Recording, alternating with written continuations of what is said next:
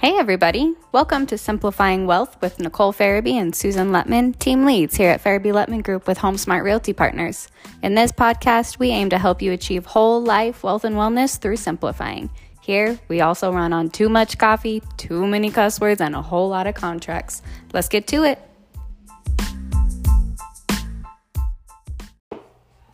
Hey there, everyone. Welcome back, and thanks for tuning in again. This is Nicole Farabee, Farabee Letman Group at HomeSmart Realty Partners, and this episode is going to be about who decided for you. So somewhere along the way, we've all adopted core values and beliefs that we hold dear to our heart, and everything that we do comes from those core beliefs, so our actions come from those beliefs. But have you ever stopped to think about where those beliefs came from and really addressed if they feel true to you? Because the biggest conflict I think that we run into as humans is we have adopted beliefs in our heart, but our actions don't match, or other way around, where we have our actions are how we really want to be, but our beliefs are different because of our parents or our grandparents or that generational belief that has been passed on to you, whether that be about how parenting should be done or how money should be handled or what a marriage is supposed to look like, or any of those really big events that go on in our lives. We feel, in a sense, like it's already been decided for us because of how we were raised and the people around us. Now, one thing that I really hold true is that I truly believe that our parents and our grandparents truly did the best with what they had and what they knew, because you can only do as good as you know, which is why some of us go above and beyond to try and learn more and to do better and be better. But some people never strive to do that or even know that things are out there to do things differently. So one thing that I'm really learning is that somewhere along the way, I've adopted the belief that in order to be successful, you can't have fun.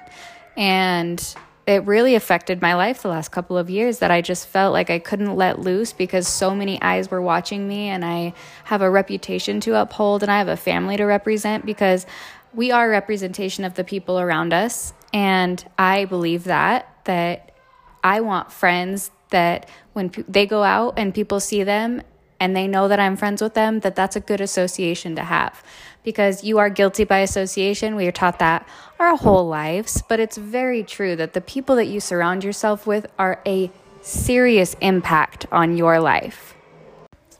And as per usual, off topic a little bit, but back to that belief. So somewhere along the way, I adopted the belief that in order to be successful, I couldn't have any fun. People couldn't see me having fun because then they would think I never worked. And I'm slowly having to unravel where that came from and why I think that, and then try to match it with my core belief, because my core belief, truly underneath that surface belief of I can't have fun, my core belief is that you can have work-life balance. I believe that. And sometimes it's not so much of an equal balance, it's more of a knowing what portion of your life or what area of your life needs the most attention at any given time. Because balance sometimes means that your family is going to need some more attention than your work does. And sometimes when you're really going after a big goal, your work is going to need more attention than your family does. And that's what is balance. Balance doesn't mean equal.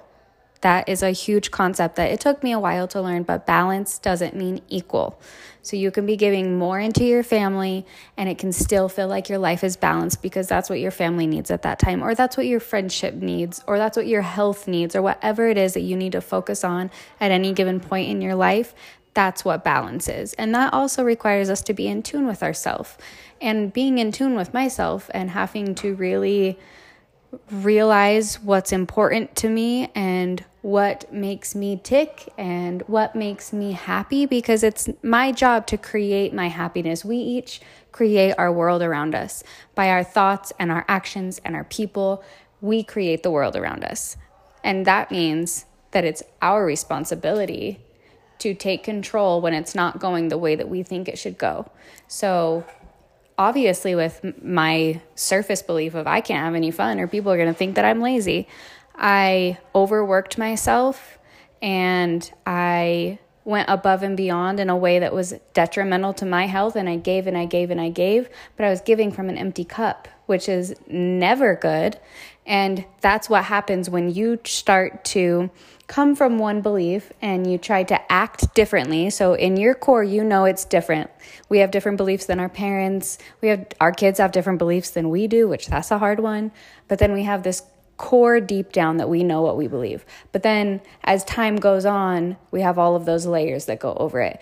But I'm not supposed to act like that because they said so. Oh, well, I'm not supposed to do this because they said so. Who decided for you?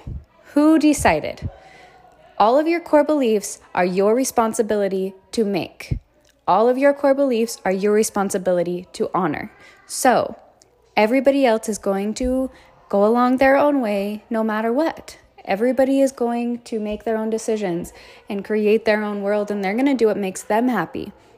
So your responsibility is to do what makes you happy. Now, not at the expense of others. This isn't a time where you say, I'm doing what's best for me regardless of how it affects the people around me. We don't do that. That's not how I do that, at least. We focus on how can I make my corner of the universe a better place? And that starts with me. And that's not a selfish starting with me. That's a how can I take care of the people around me and make sure that I'm also honoring who I am and being true to myself. So take some time to really notice the decisions that you make, the actions that you have throughout the day, and think, who decided for me? Does this feel heavy? Because if it feels heavy, it's not for you. You got to let it go. And sometimes when you make decisions, it's going to upset the people that are closest to you, which that's the hardest bridge to cross. I swear that you have these people that you love so dearly and they love you so much, but you think differently. And you can still love each other just as much and think differently and do differently.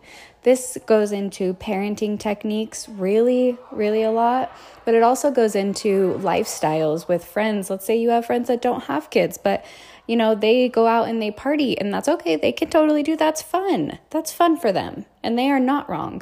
But you like to go camp or be outdoors or go to the library by yourself, and that's fun for you. Those are differences. And those are very small, minor details of what life really would look like. But you have to decide, who am I? Who do I want to be? Because you can be anybody that you want to be. And you can have core values of whatever you want to have. And that's the beautiful thing about us as humans, is that we have the power to change. And no other animal, no other anything has the ability to change and adapt the way we do as humans, and the ability to communicate. So take a minute, get really in tune with yourself, listen to what your heart and your soul are saying, and then do action based upon that. Everything that you do, be intentional. Every decision, every choice, every step, every minute of your day, you can never get this time back. So if family's important to you, then friendships might suffer a little bit, but guess what? You're going to find friends that are okay with that, because they know that family takes a little bit more time for you, and that's okay. And there will be zero issues.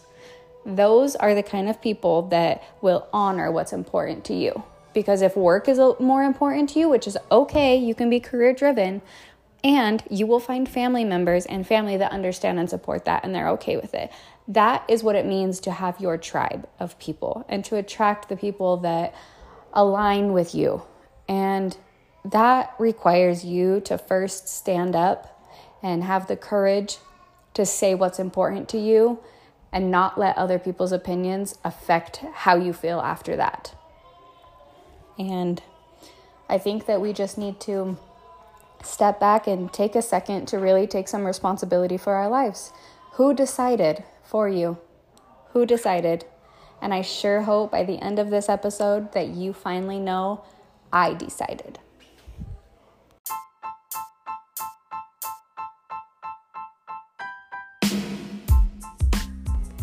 Hey, we made it through another episode of Simplifying Wealth with Nicole Farabee and Susan Letman, Farabee Letman Group, here at HomeSmart Realty Partners in Mesa County, Colorado.